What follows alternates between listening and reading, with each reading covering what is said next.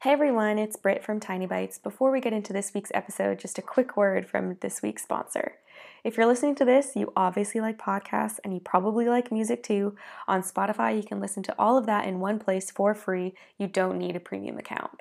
Spotify has a huge catalog of podcasts on every topic, including the one you're listening to right now. On Spotify, you can follow your favorite podcast so you never miss an episode, download episodes to listen to offline wherever you are. I love that for when I'm traveling. Easily share what you're listening to with your friends via Spotify's integrations with social platforms like Instagram. Just search for Tiny Bites on the Spotify app or browse podcasts in the Your Library tab and follow me so you never miss an episode of Tiny Bites. Spotify is the world's leading music streaming service, and now it can be your go-to for podcasts too.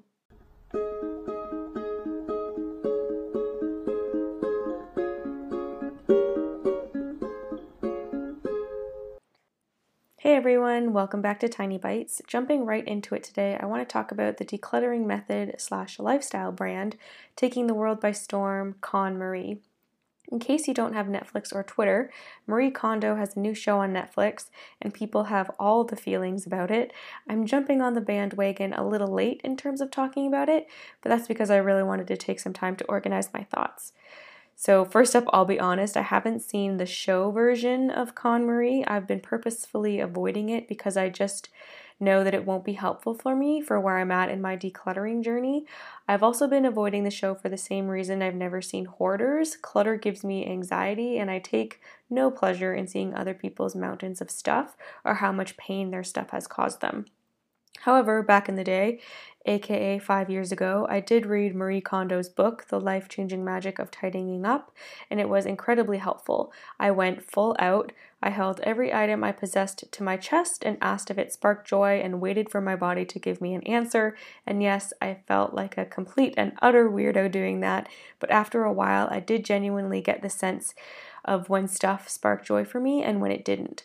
For example, I have a piece of costume jewelry that is frankly magnificent, but that I've only worn once. It's a massive black crystal oval ring with a white crystal frog perched on top of it. The frog's name is Frank, if you really must know.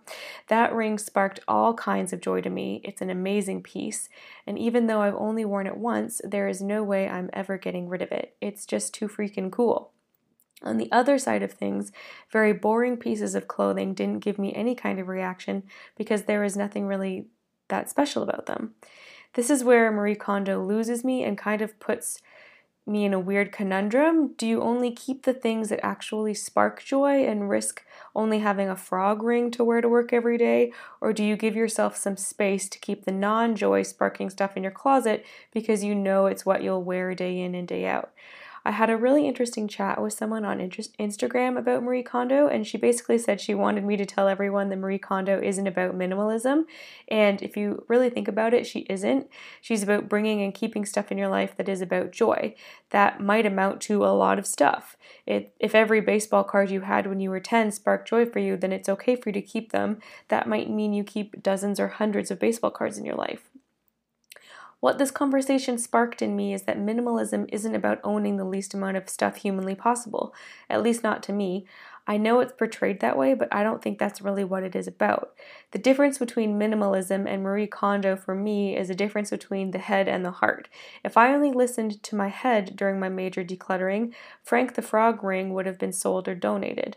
And if I only listened to my heart, my closet would be 100% floral prints and yoga pants and 0% any kind of work-appropriate attire.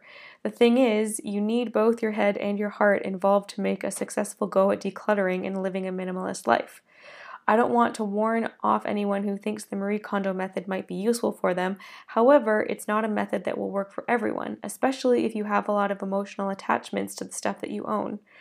We're human and attachments are natural. However, because the KonMari method is essentially based on only keeping things that spark an emotional connection for you, you might find it hard to make any progress in your decluttering if you have a lot of attachments to your stuff, because everything will spark joy for you. That's how you ended up with so much stuff in your life to begin with. So trying to focus in on that emotional attachment you have to your stuff won't actually do you any good. You either won't be able to get rid of anything, or you'll end up with your own version of the awesome frog ring, and that's okay. Don't get discouraged if you're finding the KonMari method difficult. It's not a magical decluttering tool that will solve all of your problems. There are tons of other methods out there that may be more relevant and easier for you to apply to your life. Maybe you keep doing KonMari for your kitchen stuff, but then you do a Mins game for your clothes, or make keep, donate, and toss piles like Joshua Becker does. Heck, I even have a guide to decluttering you could try. It's battle tested, I promise. The point is, you need to find a decluttering method or tool that works for you in your life, not the method that Netflix has decided to bombard you with every time you turn on your TV. If Marie Kondo's philosophy works for you, great, but don't get bogged down in thinking that you have to declutter a certain way to make it worthwhile. I think we've all gotten wrapped up in that there is just one right way to practice minimalism or to declutter our lives, but there really isn't. There's just the one way that works for us that doesn't make us feel like failures and actually empowers us to retake control over the stuff in our lives. Maybe you're thinking, why do I need to deal with my clutter at all? Why can't I just cocoon into the piles and declare them my new home? Well, if you stumbled across this episode through your adventures on the internet, I'd wager you have at least a passing interest in dealing with your stuff. Beyond that, we now know that living with clutter can create anxiety, make you less productive, and keep you from doing the things you want in life. I know that is terribly cliche. I don't know how else to explain the importance of decluttering. Decluttering isn't about deprivation. It isn't about living with one pair of pants for the rest of your life. So if that is what is keeping you from decluttering, don't let it. If KonMari doesn't work for you, there is another method out there that will. It doesn't mean you're terrible at decluttering and are doomed to an eternity of overflowing closets and cupboards. It doesn't mean you should give up and go to the nearest store and buy 7 more white t-shirts that you definitely never wear because you never wear white because you're accident prone. It just means you haven't found the right method for you yet. But there is one out there for you, I promise. So are you a Marie Kondo convert? Do you hate the Spark Joy method? What's your biggest barrier or obstacle when it comes to decluttering? Feel free to shoot me an email at tinyambitionsblog@gmail.com or comment over on the blog. If you're listening to this on Anchor, feel free to call in and let me know. Until next time, I hope you enjoyed this tiny bite.